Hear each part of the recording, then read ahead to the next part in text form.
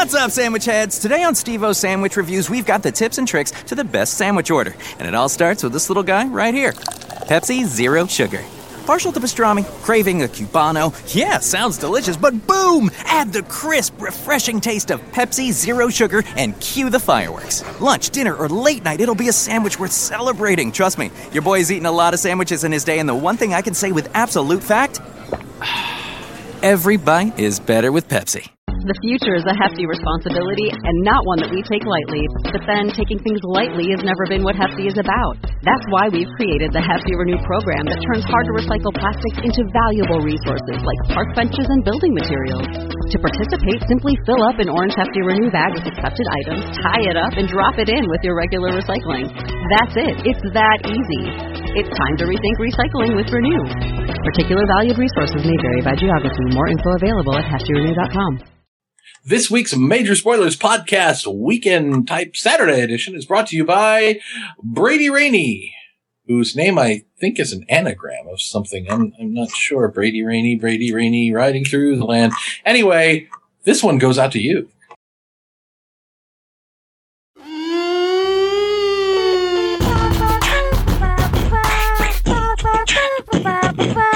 Major Spoilers theme song. The Major Spoilers Podcast is on the air. On the air. The Major Spoilers Podcast is on the air. On the air. Podcast.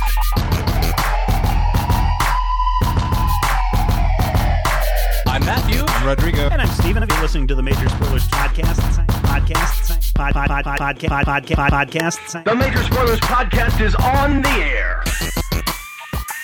Hey everyone, welcome to the Major Spoilers Podcast. So glad that you could join us today. Oh, future people from the future of the people of the past. Or wherever you may be at this general point.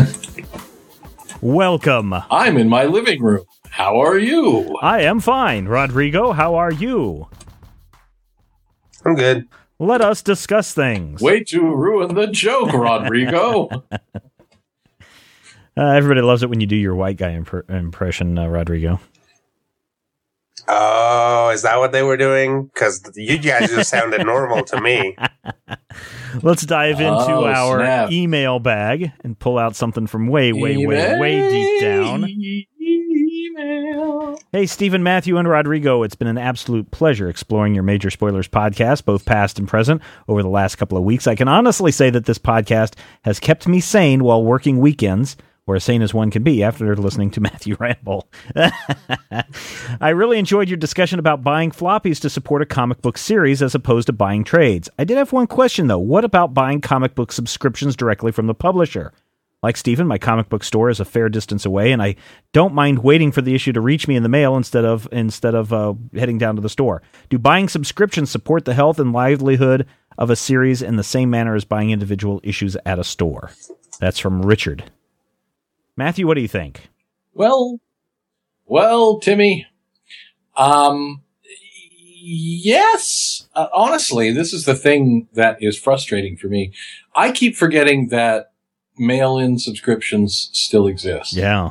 Simply because, as comic books have transitioned into the direct sales diamond monopoly era, I keep forgetting that the subscriptions actually happen. And somebody brought in a whole batch of X-Men comics from the 90s, from what I like to refer to as the Rodrigo sucky years, with Maggot and Cecilia Reyes. And, for some reason, Exodus is in every other frickin' one.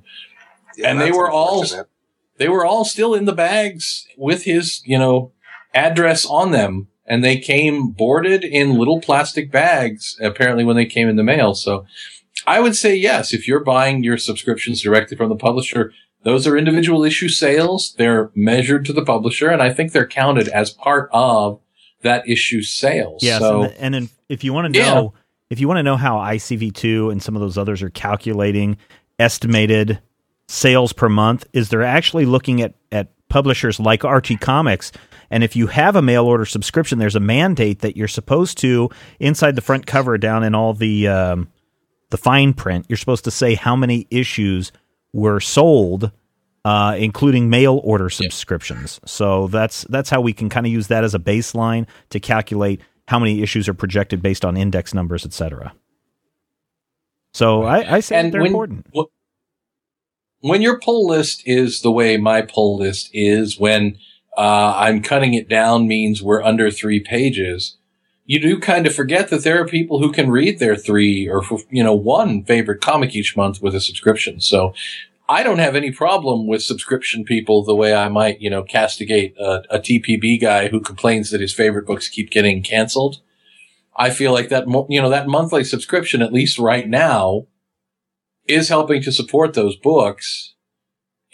Again, nothing necessarily wrong with the trade paperback, and I think that the industry is in flux in a transition period, but buying the individual books is the easiest way to support an individual book that you want to read. Yeah. Rodrigo, do you have any thoughts?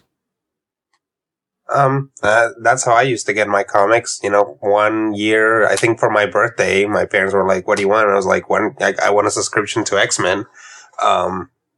And thus I could read all about Maggot's awesome adventures in what I call the Rodrigo awesome years of the X-Men. My name's Maggot. I'll my say, stomach. I'll say this for me as an early reader of the X-Men. Like, I came out fully formed because I was like, yay, this is awesome. I totally like this. And then they changed Marrow and I was like, well, this blows. I'm never reading this again. And I haven't. Yeah. I haven't regularly picked up the X-Men since they changed her. Kids grow up so fast. For me, it was Dazzler joining the team around issue 217 that I was just like, this sucks and I'll never come back. Yeah, there's a Dazzler issue with Juggernaut on it where Juggernaut is like 20 feet tall, and I'm like, that's not actually really right. The one thing that's a problem about subscriptions, and Squirrel Brian has encountered this multiple times when he's bought subscriptions for his kids, is what happens if the series is canceled? Well, you almost don't have a choice of what you can pick next. The company might just say, hey, you were reading, what was that, DC little kids superhero comics. Now you're getting X comic instead. That the series has been canceled, or you have to be a triple X comic. Yes, or you have to be a big fan of the series. In the case of X-Men, that you're going to commit to 12 issues. So that's those are the only things pro and con against subscriptions. I don't have a problem with them, and I think if that's how you want to get them, and the company does provide that service or that access, go for it. It actually happened to me too. I got subscribed to Heroes for Hire because I was like, "Ooh, I like the art in this book. I don't know what's going on." Apparently, there are 2 Human Torches. That's cool, I guess. But the comic got canceled, and all of a sudden they started sending me Avengers, and I was like, "Well, these guys are a lot, shinier than the other guys. They aren't any fun." Yeah. These guys have Iron actual powers. Iron Man's suit looks like he's wearing evening gloves and hip boots, and it's really disturbing to me. Yeah. At comic book conventions, when you and I were at Planet Comic Con a couple of weeks ago, I love going down Artist Alley because you get to meet and shake hands with creators, and you can buy original art, or you can get commissions done, or you can get a quick sketch done, sometimes for nothing. But it always amazes me, especially when I was over at B. Clay Moore and Company's table, because everyone was swarming trying to see Lindsay Wagner, that there was so much mass confusion going on around those tables that it would be very easy for a 5-finger discount on a $1,000 original piece of art at the table. Yeah. And this always happens at every convention. If you go around the interwebs, you will see that so-and-so's artwork was stolen at WonderCon, or Dean Yeagel's stuff was stolen at C2E2, or whatever. It happens all the time. Sometimes it's recovered. This past week, speaking of stolen artwork, Ethan Van Sciver, or however Matthew says that we should be pronouncing it. Sciver had some artwork stolen at, I think it was WonderCon, and he found it on eBay and was able to get it back, or at least a portion of that back. Now, there's a weird kind of story on how the artwork wound up in this person's possession, but either you're dealing with the Rob Granitos who are stealing fake art, well, I mean, it's art, but it's copied art, or you have this risk of stolen art that could be up on eBay, or you could be like Nicolas Cage, who had his Action Comics #1 stolen years ago, and this past week, it was worth at the time when it was stolen $1.5 million. And it was taken from his home in 2000, and it was just discovered this past month in a San Fernando Valley storage locker. Weird. The loss of that comic, a lot of people say, and maybe I don't remember, I haven't really seen a direct interview with Cage, but he said that when that issue got stolen, that's why he started selling off his collection. He just didn't have it in his heart anymore to collect and sell and read comics. Oh. I know. Well, if I lost a $1.3 or $1.5 million comic, I'd be freaking out too. I'd probably sell out my collection as well. What is it about? Well, it would be weird. What is it about? I mean, this is just to pay the mortgage that you took out on it. Yeah, to pay for your cost on Ghost Rider. What is it about stealing comic books and comic book art, things of these values? I mean, we steal everything. People steal cars. People break into your car and steal a CD. People break into your house and steal a video game system. Comic books and comic book art should be no exception. But, you know, I think some people do a 5-finger discount and they don't realize what they're stealing. It's great when things return, but why does this happen? What can we do to protect an investment? Like, I mean, I find it hard to believe that someone could just walk into Nicolas Cage's home and walk off with $1.5 million comic book. Surely he's got that under glass or, you know, somewhere stored. But what can we do to protect our stuff? To make sure that what we're buying is legitimate and not an illegal stolen copy? And maybe more importantly for you, Matthew, what's the comic book store's responsibility? I mean, you've got some original artwork in that store. Are you sure it's 100%, you know, not stolen? Or if someone came in and said, "Hey, I've got these this original art I'd like to sell." All the original art in the store was actually purchased from the artist directly because it comes from the owner's personal collection. Yeah. But yeah, I mean, it's a legitimate question. It's a difficult question. A few years ago, we had, and this happens pretty often, we had a girl come in with a box of really valuable Bronze Age X-Men comics. Mm-hmm. And she's just like, I'm like, yeah, these are your uncles or your fathers or your grandfathers or your boyfriends or heck, your mothers. I don't know, but these are not your book. These are not things that you had just lying around. And it's clear that these are not things that you just had lying around because you don't know what they are. Mm-hmm. Right. And the store went ahead and purchased them, and there was no, you know, blowback from that. But I always kind of worried, you know, about what would happen if the mother or aunt or uncle showed up and said, "Hey, you know, these books were stolen from my office, or these, you know, these books were taken without my knowledge." It does happen. And I think that, you know, you have to be careful about, well, you have to be careful about people just showing up with ultra rare stuff out of nowhere. Right. But you also have a responsibility to do a little legwork and a little math. If a copy of Action Comics #1 shows up anywhere, it's documented. You know, it's documented. But even something like, you know, if you look at, say, Spider-Man 300, which I believe is one of the first appearances of Venom, that book shows up relatively often.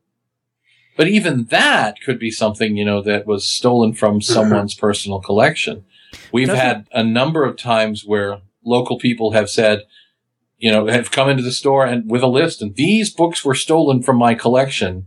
If somebody tries to sell them, please contact me. So, you know, it does happen. Possession of stolen goods, receiving stolen property, that could get you guys into a big problem, right? I mean, is there any protection for the store in doing that? Well, I guess the thing that gets you in trouble is knowing knowing that this is stolen goods, willfully knowing. Knowledgeably trafficking in stolen goods. I think that the main problem that you'd come up to would be being out the money, because obviously in a situation where the store were theoretically involved, the police would obviously be, you know, taking the stolen goods. The store would still be out that money and the thief would have it. But then there's also the fact that you don't sell to Gatekeeper specifically, but hopefully to most stores without identifying yourself. Right. Yeah, but if I came in, today, if I came into your store today, now you know who I am, but if I was just Joe Average, and I came in with a stack of Batman Beyond art that we have would purchased. still be asking you for a photo ID. Ah, okay. And you would be filling out, in personal information so that we could contact you in case of any problems. I see. So it's not like, you're going to be able to just foist this stuff off on us anonymously. I think that probably eBay is going to be worse for something like that happening. Mm-hmm. Anonymous sales of something that's clearly stolen. Well, that's what's really amazing is that people, obviously this Action Comics somebody wasn't trying to sell it in an underground auction that we know of. Somebody found it in a storage locker because the person hadn't paid their storage rent or whatever. But in the case of this flash art, it's just a search on eBay and there it is. Hey, there's my art. Well, somebody's got to be pretty ballsy to be doing that, right? Oh, yeah. But then there's also the question of how do you prove that Rob Granito stole your work? But yeah, that's true. How do you suspicion, how can you prove that this art was actually yours and that the person who's selling it is the thief? If it hasn't, let's say you're doing third party sales. People come in and you will requisition stuff and you'll sell it for a portion of the profits. Right. Are you going to be held responsible? What responsibility is there? I think that it's a really complicated issue. Rodrigo, what are your thoughts on any of this? I think that, as a community comic book, and of course now my phlegm decides to act up. That's attractive. Yeah, sorry about that. At least none of you had to see that.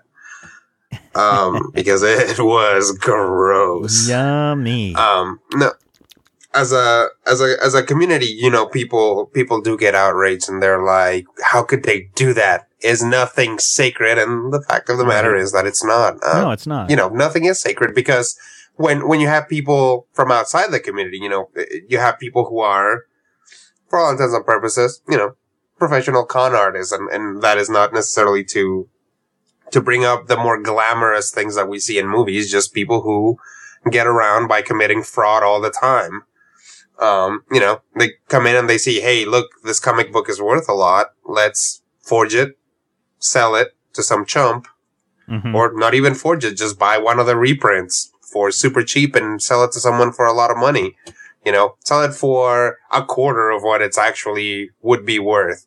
This people thinks they're getting a steal. They're not going to ask any questions and you get away scot-free or some other alter ego. So, people get really, I think, in comics, when you hear about people like, copying artwork, or you hear about people, out and out physically stealing stuff, we get really outraged, but unfortunately, it's kind of business as usual. Is there anything that we can do as maybe a buyer who's looking to look into original art, maybe Matthew or Rodrigo, maybe you know some ideas of how we can make sure that this isn't stolen? Is it the only way to do that is to go through an authorized dealer or to go through the artist directly? Is that the only sure way? Well, I wouldn't say that, but I think that as much as all of us want to get a super deal, you need to be suspicious of anything that is too good to be true. And you need to be responsible about whom you're buying from. If you buy something from, let's say it's, a framed solar Man of the Atom cover, and you know that you're buying it, but you're not buying it from the original artist, there might not be any red flags indicating that there is a problem during that sale or during, that particular negotiation of the sale. Mm-hmm. But then you have to ask yourself, if someone stole a piece of material that you purchased at a fair market price, have you actually done anything wrong? Not really. I think it's kind of it's almost a buyer beware situation. You want to do as much legwork, as much investigation as possible, especially of any deal that seems to be well below the market value or seems to be, hey, we need to do this right now. Mm-hmm. Mm-hmm. I think it's, and this came up, I think, in the discussion when we were talking about Rob Granito. Comics are still kind of weirdly behind the times on a lot of things. And one of them is this, you can find some services that will legitimately find you, original art and ancient comics and things like that. But it's not the same as, finding legitimate, I don't know, Phoenician vases or, even Hollywood memorabilia and stuff like that. There are places that have been legitimized through, a good reputation and having certificates of authenticity and stuff that is just generally doesn't seem to be available for comics. The fact that you can go directly to the artist and get this stuff is itself kind of a problem. Whereas in other instances, even the artists themselves would go through a legitimate service to sell their stuff because otherwise anybody can impersonate that artist. Yeah.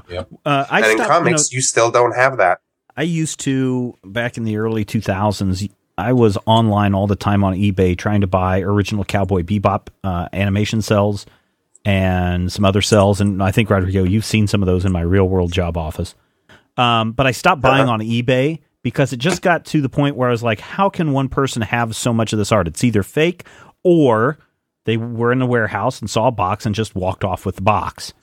And so then I just started dealing with dealers directly, going through their company website or talking with them personally. But I've kind of stopped buying unless it's me going through the dealer or going through the artist themselves. I've kind of stopped buying original art for that reason of, well, how legit is this, and is it stolen or not stolen, etc. So, you're right. Got to be buyer beware on all of that stuff.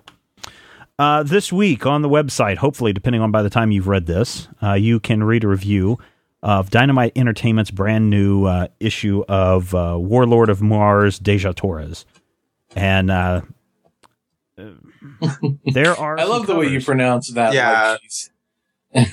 What's that? Like Dr. Torres, the hot girl from Grey's Anatomy.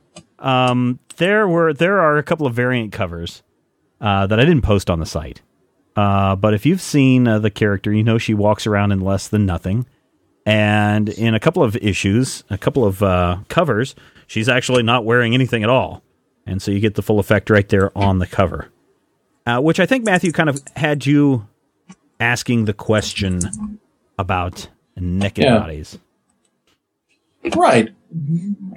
Again, I do have kind of a weirdly liberal thought process for all the horror that has when it comes to portrayals of nudity in comics. I understand that we don't want things to be available to people under a certain age, and I think that that's a good plan. And I understand that obscenity tends to be defined by the morals of the public, by the public standards. Decency standards. Mm-hmm. Exactly.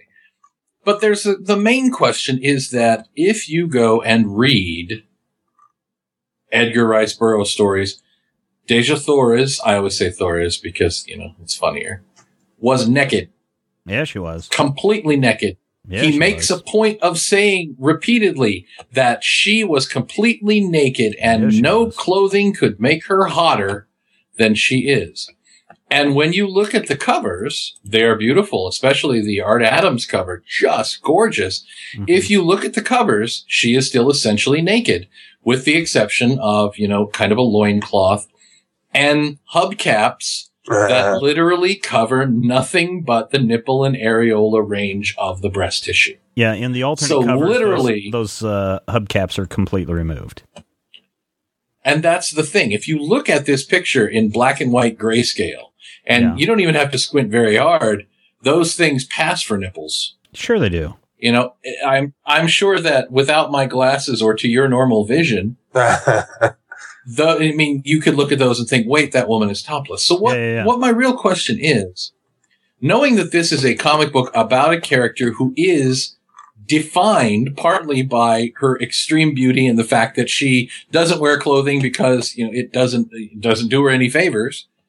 Why is it that those little, 4 or 5 inch hubcaps are the difference between Dejah Thoris being an obscenity and it being a perfectly understandable, cover? Why is Scott Campbell's super hot, nearly naked woman with the little piece of gold painted on somehow acceptable? Well, I mean, that goes into whereas if we had just... Well, I mean, but that goes into any costume design that we look at. I mean, look at, I don't know, look at Emma Frost. In some of her costumes, it's, very, very revealing. Look at, what else? What isn't there a female savage dragon that runs around half naked sometimes? She-dragon. She-dragon. Yeah.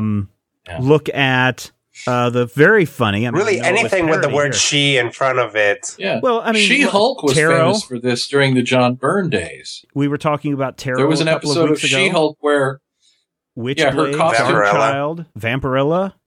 I mean, they're basically let's just cover up the naughty bits just enough so we don't offend anyone's community standards or indecency laws. Well, but it's still got that titillation factor that allows the young adolescent male running home from the store to tuck Darkchild under his shirt so mom and dad don't see it when he goes into the bedroom. Right? Well, and what it is a contract. It's saying, look, this woman is naked, and you can look at this naked woman, but we're going to cover up her nipples and her vagina, and really that's about it. Because usually you get plenty of butt, if she's turned around, and a bare butt seems to be a lot less of an issue. But it's saying this woman is now officially not naked, so this is now basically legal. And that's there so that, society doesn't break down because there's a naked woman on a comic book cover. A pair of boobies. But also so that we can have a naked woman on a comic book cover. It's basically, it's weirdly, it's meeting someone halfway, except really it's not. It's meeting someone way the crap over there. Because that person way the crap over there that says no standards and morals and Aesop's fables also wants to see Dejah Thoris's shaboobies. Yeah. They just can't socially admit to it. So we get what I can only assume are those really are basically those finger symbols that she just before she goes out, she just licks each of them and just sticks them on there. Yeah. Yep, that's it. And they just stay. See, the problem is, I don't know. Is it okay to have? There's two ways you can go. Is it okay to have nudity in comics, or should we ban? Or are we as a society too hung up on the nude form to not make a big deal of it? In the case of, are we as a society kind of messed up and we've got our morals wrong, where you can have a guy being eviscerated on panel and have his guts spilling out all over the place and no one blinks an eye, yet a nipple makes an appearance and suddenly everyone freaks out? Yeah, that's a societal problem that I think is kind of messed up. Now, should nudity be allowed in comics? You know what? I think if it's appropriate, there shouldn't be a big deal. Dejah Thoris, good example. Don't make her, if you want to make her naked, let her walk around naked, but make sure that everybody knows that she's naked. That is a direct adaptation of the source material, and there shouldn't be anything wrong with the source material.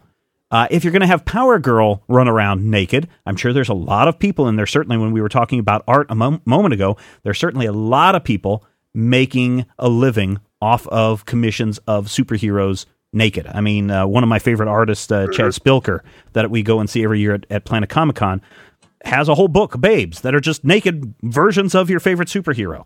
And he's a great artist. But if you're going to show Power Girl naked in an issue of Power Girl, there needs to be a reason for it, and it needs to be motivated, and it needs to be more than just titillation. Now, when Amanda Connor showed Power Girl naked, she did it perfectly where the naughty bits just so happened to be covered up by a breath of steam, or the tree branch outside the window just suddenly blew in front of the way so that you didn't get to see anything, or anything that some people might deem offensive. But, if two people are making love, if two people are getting it on, or whatever that you want to call it, in the case of one of the Boom Studios books from not too long ago, go ahead. No big deal. It shouldn't be a big deal, but we make it a big deal. Rodrigo? And that's a problem. Or Matthew? For me, in that... Sorry. No, go ahead. Dejah Thoris specifically is an example of a problem that I have, and it kind of stems back for me to the mid-'90s and the bad girl craze. Dejah Thoris is a book about a naked woman. It's not as though they're going out of their way to make naked woman comics, but a lot of the comics of the bad girl craze were designed to have women as naked as possible. Right. And there were, special naked covers. I don't necessarily want to buy illustrations of nude women because I have high-speed internet. But I look at this, the Art Adams cover specifically, and I'm like, this is just a really lovely piece of art. And the fact that there's a naked woman in it doesn't necessarily make it any more or less a wonderful piece of art. Yeah, I look at that and I go, that is an attractive woman.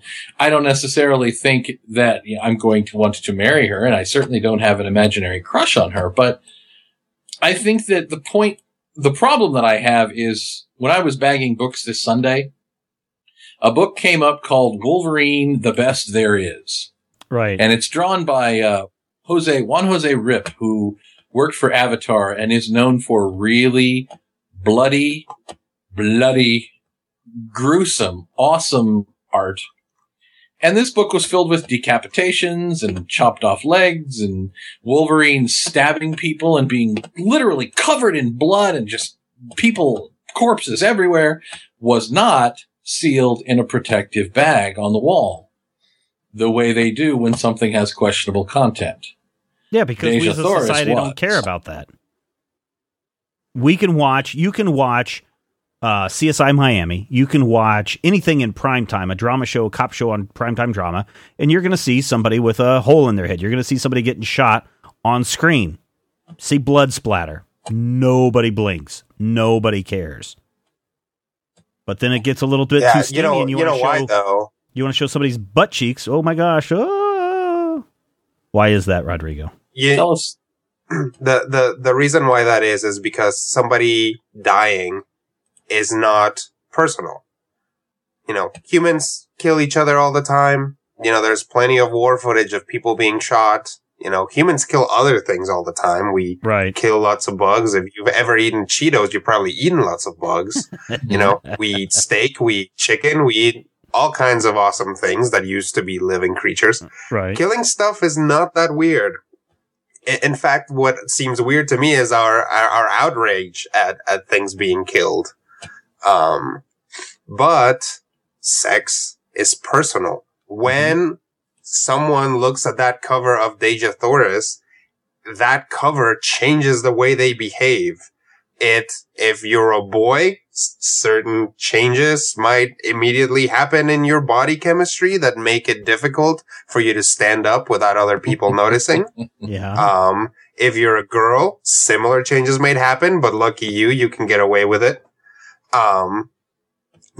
When we see this, this is a cover that changes, a naked chick changes the way you behave. It affects you mentally. Your body goes into a weird overdrive. You linger, even if you're whatever, I don't care for comic art, you will linger a little bit longer. I make fun of certain companies that basically put out a lot of naked stuff, but I always click on the galleries because it's hot naked chicks. It changes your behavior. And I think that's what freaks people out. You are weirdly relinquishing control every time there's a naked chick on a comic. Right. Here's something that's really funny. And I don't mean to put down any of our listeners, because I know a lot of you look at the Major Spoilers website at work, or you're listening to the podcast at work, and ideally your company shouldn't have any problem with you looking at a site like Major Spoilers. Yet, Major Spoilers, I know for a fact, has been blocked on several companies' websites because of the coverage that Jack Trigger and I think others, I can't remember if anybody else has covered it, of the porn parody stuff, right? It's really funny because most recently somebody contacted us, I won't give his name, but he's a friend, I know him, and he said, hey, you got to stop covering that porn parody stuff because Major Spoilers keeps getting blocked at work. And if you look at the porn parody story that Jack had put up, it had no nudity in it whatsoever. The gallery images that were there of the Supergirl stuff, no naked bodies, no boobies being seen, just pictures of the cast standing around. Yet his company blocked that, but the story just before or just after was very similar to what Matthew's talking about, where there's nudity in the comic page, or there's a very revealing shot that person might as well be naked, and yet nobody has a problem with that. And that, in my mind, doesn't make any sense. And I think that's partially because it's a robot blocking it, so the robot can read text but can't interpret a can block the word porn. Right. It's like, oh, this has 3 X's in a row and says porn on it, so I will block. And then who knows what the heck a Zenoscope is? Right. Oh, you said it. I did. And from what I can tell, they're pretty open about saying, you know what, we put cheesecake on our covers and it pays the bills. Yeah. So that in and of itself, I don't have a problem with. But look at Witchblade, or look at this cover to Warlord of Mars. I mean, it's just like, oh, is there much difference? I mean, these people on the covers of these comics are actually wearing less than what we were showing in an article about an adult porn parody. So I just find that very funny. But I think people get really hung up on nudity and sex, and they don't get as hung up on violence or drugs or other vices that vex our society. So.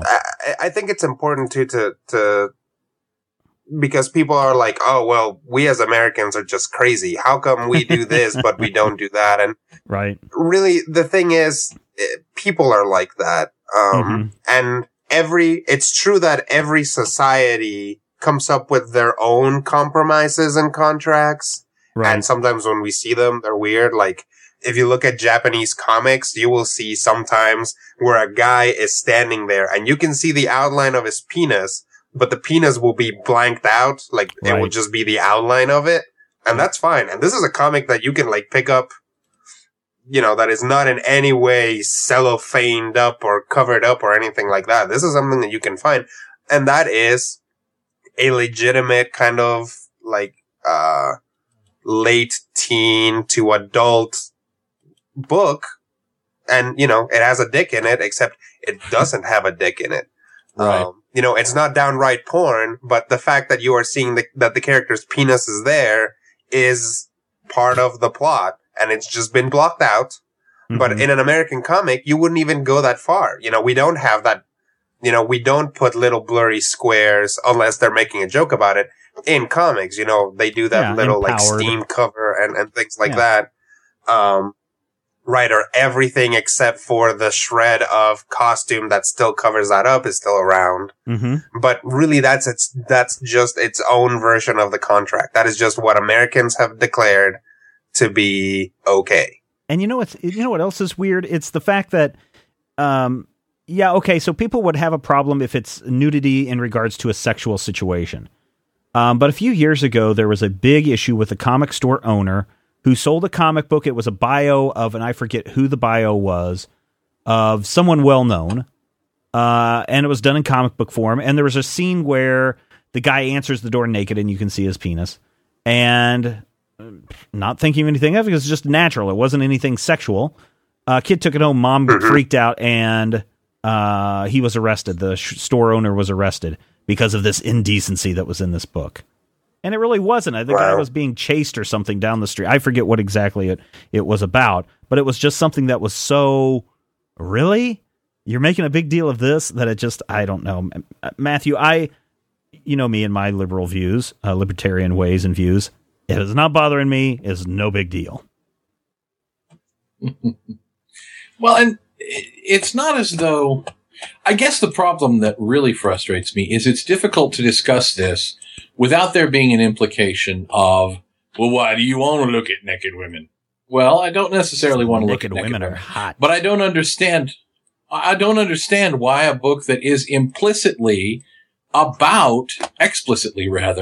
about a naked woman who is naked has to have, all these dodges to where, well, I guess I'm in that we're in that nether region where it's okay to do a book about a woman who is naked and has always been naked, so long as she's not naked. Yeah. Or as minimally naked as possible. She has 2 little circles of aluminum foil. They're paying their dues. They're saying, look, this woman is naked, but if you want, you can pretend she's not. Yeah. It's unfortunately, it has to be the other way around. It's, we're showing you a woman who's technically not naked, but you can pretend she is, like the work demands.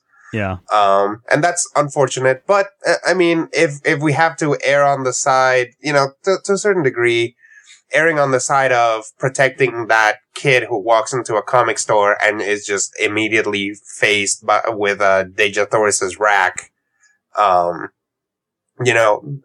might be okay with it. On the cover, I don't have a problem with it. Or if they were just like, hey, this is suggestive stuff, so just put when it's in the bag will have that weird black bar around the middle of it, and will contain the nudity to that. Then, that doesn't bother me. It's funny when we go to the bookstore. My son goes to the bookstore with me, and he's 3. You know what? He's noticing this stuff now. Right in the in the book section of the magazines that I read, right next to it is the pornographic section. And you can see that he's looking. You can see that he's like, okay, what's this? You can see that he'll look at the cover of Sports Illustrated's swimsuit issue and go, hey, what's this? I want to linger on this a little bit longer. Or he'll look at a biker magazine and say, hey, what's this? He's not looking at nudity, but you can tell he knows what's going on. Bottom line is sex sells. Okay. Nudity sells. Implications of nudity and sex sells. That's why when you head over to majorspoilers.com, you scroll all the way down to the bottom and you look at the most popular posts of all time. Comic Casting Couch, Wonder Woman XXX, a porn parody, the parody. Photo Gallery, Justice League XXX, an Extreme Comics parody, safe for work. Gallery, Justice League XXX, and Extreme Comics parody posters arrive. Polybagged Fantastic Four 587. You must be needing to hide something. That doesn't have movies. Fluke. Or it doesn't, because that is actually ranked higher than the actual review of the book. Yep, exactly. And then of course, just because people love to look at Lars Vandervoot, this picture that we have on the site from like 4 years ago is one of the most popular. Laura Vandervoot is one of the most popular pages of all time. Sex sells. It's just that simple. Star Wars gets a porn parody and finds it's Darth Vader. Boom. Yeah, I mean, if you look at the ads that we run on the site and basically the ads that everybody runs on their sites, a good 2/3 of them have some sort of at least slightly suggestive content. It's true, sex sells. I find your lack of panties most pleasing. Wait. Yes.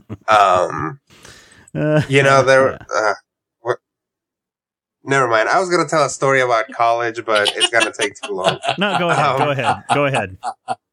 We got time.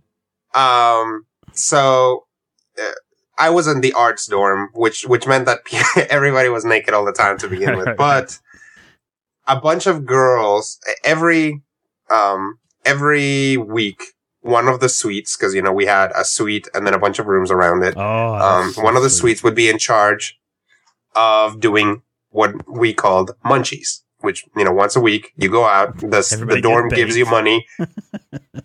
Well, that was optional, but you had to do it before because they did have a race kicking around for that situation. But yes, it was clearly supposed to be ha ha ha. We're calling it munchies because we're all artists here, and that's implied.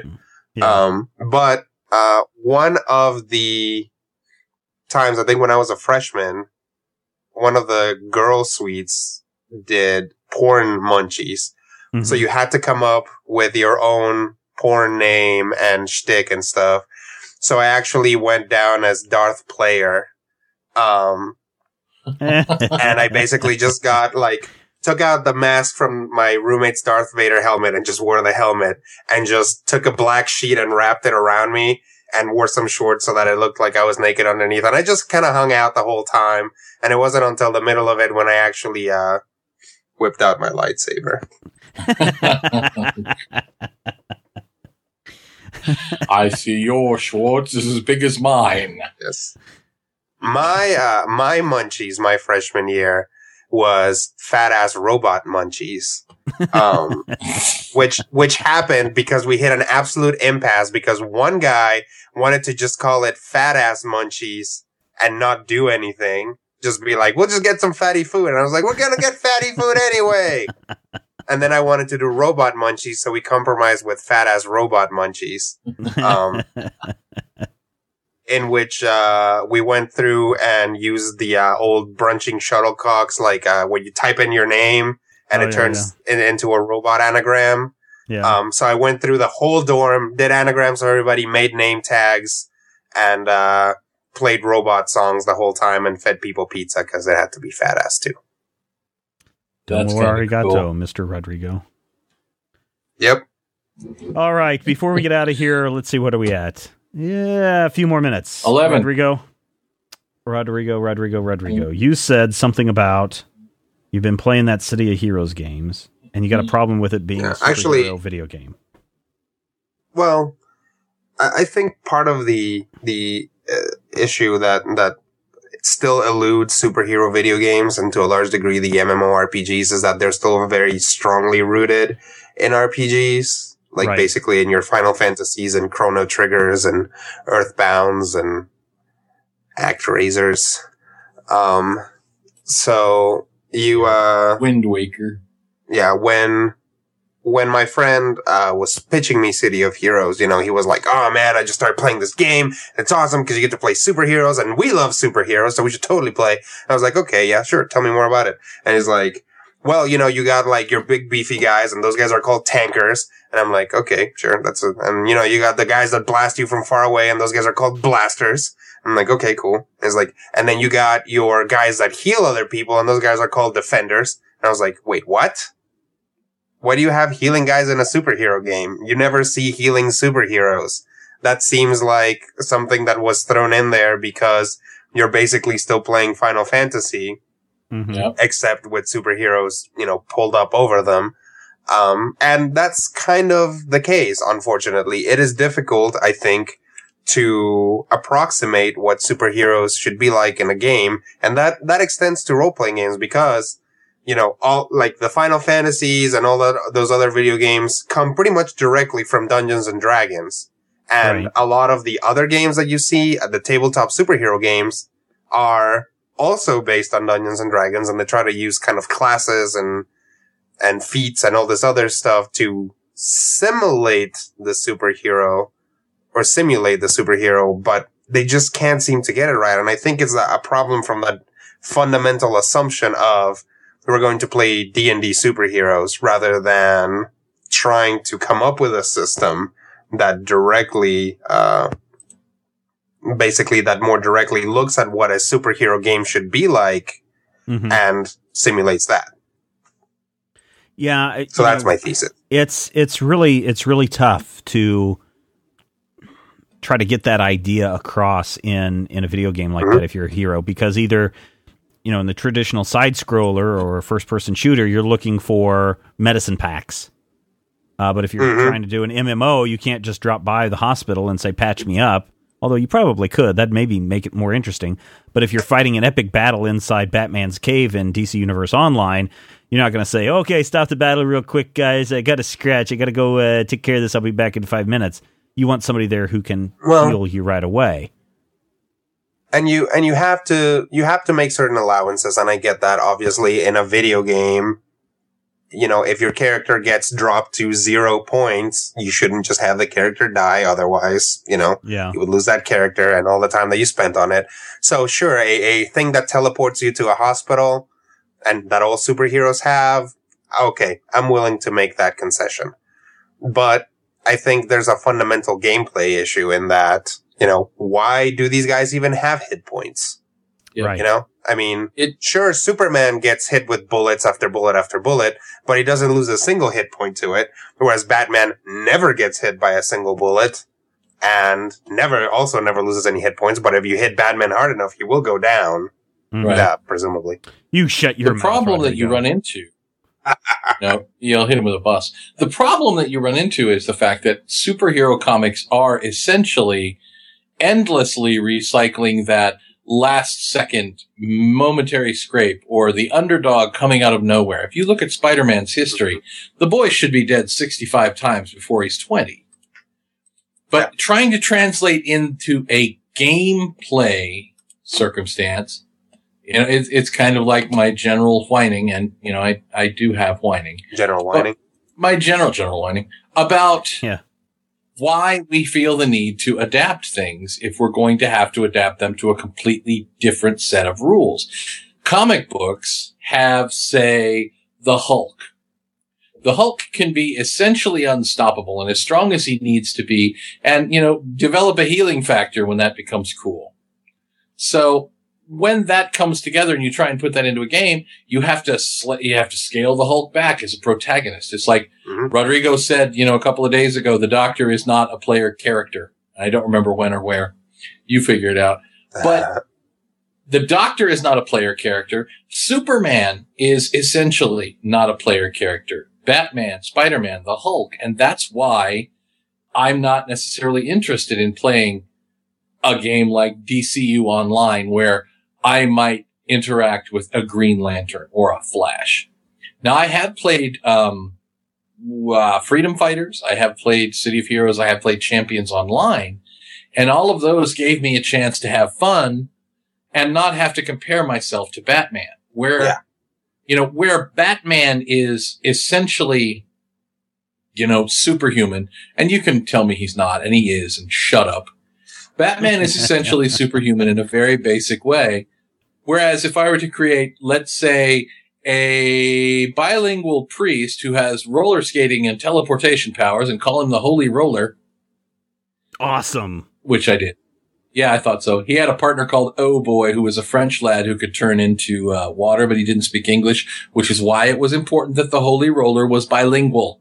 Nice. Anyway, the characters are a lot more fun because those characters have weaknesses, but they're not truly superheroes. They're almost superhero parodies at that point in time. Mm-hmm. It's like Darkwing Duck. Is he a straightforward hero, or is he, a tongue-in-cheek mockery of heroes, or tongue-in-beak? And it's really both. Yeah. And it works for him. Whereas the superhero video games, by making the main character annoy me. Whereas the one place I found they did it well was in Ultimate Alliance. Mm-hmm. Where you had a team, and at one point, my friend Eric and I were running a team consisting of Phoenix, Power Man, Ghost Rider, and Iron Fist. Mm-hmm. And we were, literally just sweeping through villains like corn through a goose, like Sherman through Georgia. Like another metaphor that fulfills the rule of three. And that was, basically 2 second stringers, a dead chick, and someone that nobody's ever heard of. So, those characters, again, not really the central superheroes, but let's say Ghost Rider takes damage and he's out. You got to rotate somebody else back in. So you can go and you can rotate in Spider-Man. Mm-hmm. I like the way that works. Whereas if it's first person, the Hulk as my first person player character, it loses points because it can't really be the Hulk if he's, dealing with these weaknesses, these problems that he has. Yeah. And really what's interesting about video games is that they're still fairly limited, especially, with MMORPGs, they have to find a lot of loops around it. But in first person games, there are only so many places that you can go. And I don't mean like physically, because actually video games have gotten really good about letting you go lots of places. But I mean, story wise. So if as Spider-Man, you fly in and you're fighting, Venom, right? And Venom manages to clock you good once and then pushes you off a roof and you fall to your death. then the game starts over because Spider-Man's not supposed to die. But then the game started over and everything you did before doesn't count anymore. It's kind of like a weird, it's like video games as little tiny retcons, because unless the story goes the way that it's supposed to, you don't actually get to continue. Every once in a while, they will throw you a curveball. Like actually a lot of RPGs, if you lose against the final boss, they will show you an ending of what happens when you lose. And of course, since RPGs, you always start from your save point anyway, you can say, well, in this alternate dimension, I didn't lose to the boss or whatever. But, you know, you do see that every once in a while. Actually, the Undertaker, storyline in SmackDown versus Raw 2011, the story, the ending in which you lose is a lot better than the ending in which you win. I guess, you know, when it comes to the superhero video games, I'm not a big fan of those because I don't know, you've only got, you know, if you're going to build it off these tropes of the regular MMORPGs or the Dungeons and Dragons, you know, line of here are the roles for everybody, it kind of quickly loses a lot of interest because you really cannot create a character that is too far outside of the tank, the healer, the caster, etc. Sure. So it's problematic. And I don't know how popular City of Heroes is right now. I don't know how well DC Universe Online is going. But when you compare it to what's going on with Rift and World of Warcraft, those two probably pale in comparison to those two games, which are the traditional and sorcery. Yep, and they have the advantage that they are built on the same model that the engine is built on. Right. Whereas the other games are actually, in a lot of ways, fighting it. They are fighting their own engine when trying to do this. I think that it's fine, and there's no reason why they should stop making superhero video games. I think, for example, actually the Ultimate Spider-Man video game, which I think the movie Spider-Man video games may have been the first to do this, but basically in Ultimate Spider-Man, New York is just open to you, and you can just web sling your way into areas that then trigger missions. Yep. Which is a lot closer to what actually playing Spider-Man is like. You know, Spider-Man goes out on patrol, and then all of a sudden there's a bank robbery. So you swing down, fight the robbers, beat them up, literally like, web them to a wall and leave them there for the police to find. And that's the end of that mission. And then you go find another one. Obviously, there's still crazy big red circles for you to find things. Right. And it's probably a good thing that those are there, because otherwise it would be difficult to navigate. But that gets you a little bit closer. So that experimentation is good. It's still going to take a while before they come up with really the perfect superhero game, and especially the perfect superhero MMORPG. Yep, I agree. All right, everybody, thank you so much for joining us this week on the Major Spoilers Podcast. If you thought that this episode or any of our Major Spoilers Podcast episodes are worth, 25 cents, you might want to consider heading over to Majorspoilers.com and becoming one of our regular recurring donors to the site. Something as simple as $2 a month can really help. You could go $5 if you want to be a power user, or $10 if you want to be a Major Spoilers Spoilerite god. These recurring donations will help us do some great things in the future, because we know that you love comics and we do too, and we want to keep doing that. And just the response that we've had so far has just been phenomenal. I've been very pleased with it, but we're still not there yet. We're still trying to get 100% of everybody listening to this podcast right now or in the future. Nobody's going to go for it. We want you to... Hello, future donors. People. There's a delay over here. It's time. Wait, what? 78572. What? So if you've got an... Hello, future people. Not everybody.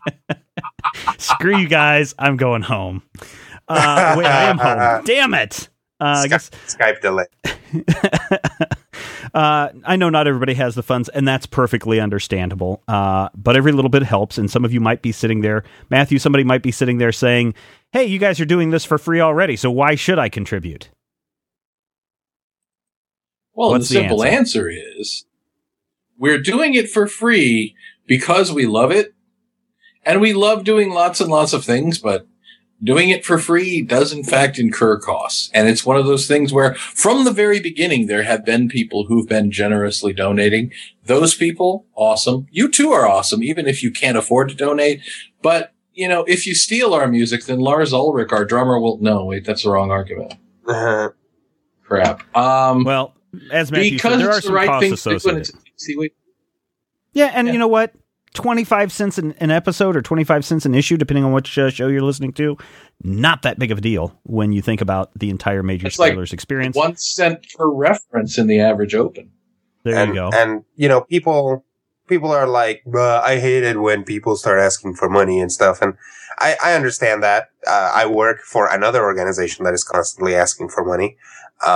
Yes. That also does things for you for free, you ingrates. And the important thing is you can just, you know, go make yourself a sandwich during the commercials if you want. You know, we do this because if we get more money, we can make better content. And that's honestly what we're looking for. We want to improve Major Spoilers, and it's gotten to the point where we've got writers, we've got talent. What we don't have is time. And apparently, inversely, money also makes time, because then we can, you know, quit our jobs and spend time on Major Spoilers. And I got to tell you, this is a terrible month for me. I mean, it'll be, I think the earliest I will have been to bed all this week is 2 a.m. And I have to get up at 6 to start my day. And I don't like doing that because I'm getting pressures from Real World Job, spoilers, everything else. We want to make it great and awesome. I know Matthew and Rodrigo face some of the similar challenges. We want to do good things, but we need your help to do that. Or just think of a donation as a thank you for everything that we've done for you so far. Or if you think we suck, then go right ahead and just continue to listen for free. All right, everybody. Thank you so much. On the next show, why would you give them that option? I think if they think we suck, they should pay double. Look, we've got a $2 recurring donation, $5 recurring donation, $10 recurring donation, and there are, of all the people that have donated in the last 2 weeks since we've kicked this off, there have been several people that have contributed the $10 a month recurring donation, and I find that amazing, and I want to thank those people. In fact, I've been trying every day on the Twitter to thank everyone who's donated. But, you know, if we could get every single listener to just donate $2 a month, fantastic things will happen. All right, put that in your hat and think about it until next we speak. And when we next speak, we will be talking about Ultimate Spider-Man. Why? Because we know you love comics and we do too. And we'll talk with you soon. If you have any questions, comments, topic ideas for future shows, or would like to sponsor a show, send an email to podcast@majorspoilers.com. Visit Major Spoilers at majorspoilers.com and be sure to check out the Major Spoilers Forum. You can also follow Major Spoilers on Twitter at twitter.com/majorspoilers and on MySpace at myspace.com/majorspoilers. If I had the X-ray vision of a Superman, I could save a few bucks and stand around and read through the covers of the comics on the stand. But although every other page would be backwards, I suppose I could still read the evens and the odds. Well, I don't know. Guess I haven't thought this all the way through. Plus, as soon as the comic book store guy knew to kick my butt out on the corner. What a major spoiler! What a major spoiler! Think about a way. If I was hulking green or gray, I could just bust through that brick wall, take their comic books away. But then the little meat would deal with all the tanks and bombs and guns. Have you ever tried to read a series with all that going on? Guess I need to rethink this plan. How would I back and board my comics with such huge hands? Guess I already told ya. What a major spoiler. What a major spoiler. Yeah, yeah, yeah. What a major spoiler. What a major spoiler. If I'm Stark Raven, rich like a man of iron, I might not be surprised to find that I might actually have the heart cold to follow an entire storyline. But would I really even need to read up on all those escapades? I mean, who needs such distractions when your sister's such a babe? But the downside is such a beast. Being shot up in a fun bee in the Middle East with a gang sign throwing soldier. What a major spoiler. What a major spoiler. Yeah, yeah, yeah. What a major spoiler. Whoa, whoa, whoa, whoa. What a major spoiler.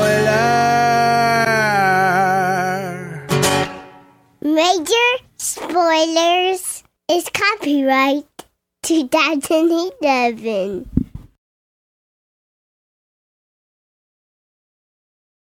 When you drive a vehicle so reliable it's backed by a 10-year, 100,000-mile limited warranty, you stop thinking about what you can't do and start doing what you never thought possible. Visit your local Kia dealer today to see what you're capable of in a vehicle that inspires confidence around every corner. Kia, movement that inspires. Call 800-333-4KIA for details. Always drive safely. Limited inventory available. Warranties include 10-year 100,000-mile powertrain and 5-year 60,000-mile basic. Warranties are limited. See retailer for details.